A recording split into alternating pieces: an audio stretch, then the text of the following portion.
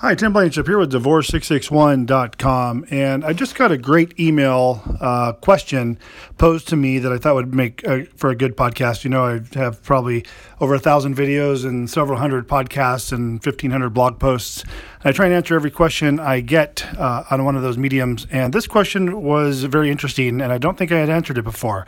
So here it goes.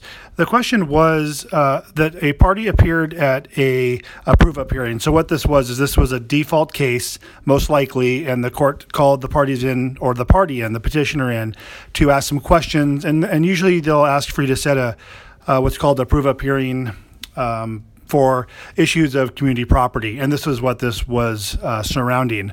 But in this particular case, what happened was at the prove-up, the court agreed to give the petitioner 2 pieces of community property, and then said the judgment would be submitted and she'd get copies. Well, it turns out that when the judgment was received, it appears that the jurisdiction was reserved over the issue of these 2 pieces of community property.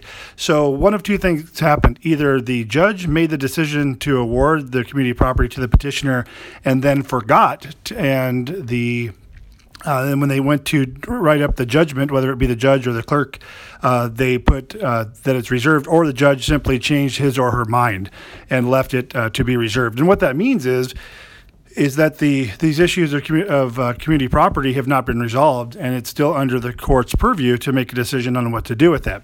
So what I would recommend this person do is get a copy of the court transcript from the hearing. And what you'll have to do is you can call the clerk or go to the clerk in the department, ask them for the name of the transcriptionist, and they'll give you the direct number because they're all independent contractors, and you'll need to order a copy of the transcript.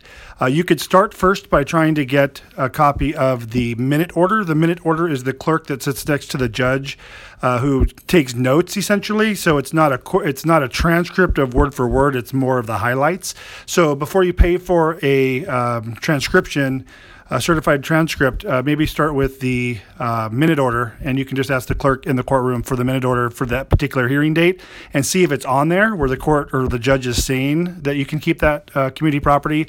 If that doesn't handle it, then ask to get a transcript of it so you can see the actual words as they're spoken from the judge, where they told you you're being awarded that property. So I hope that helps. Tim Blankenship, Divorce661.com. It's a great question. And if you need help, please give us a call, 661-281-0266. We'll talk to you soon.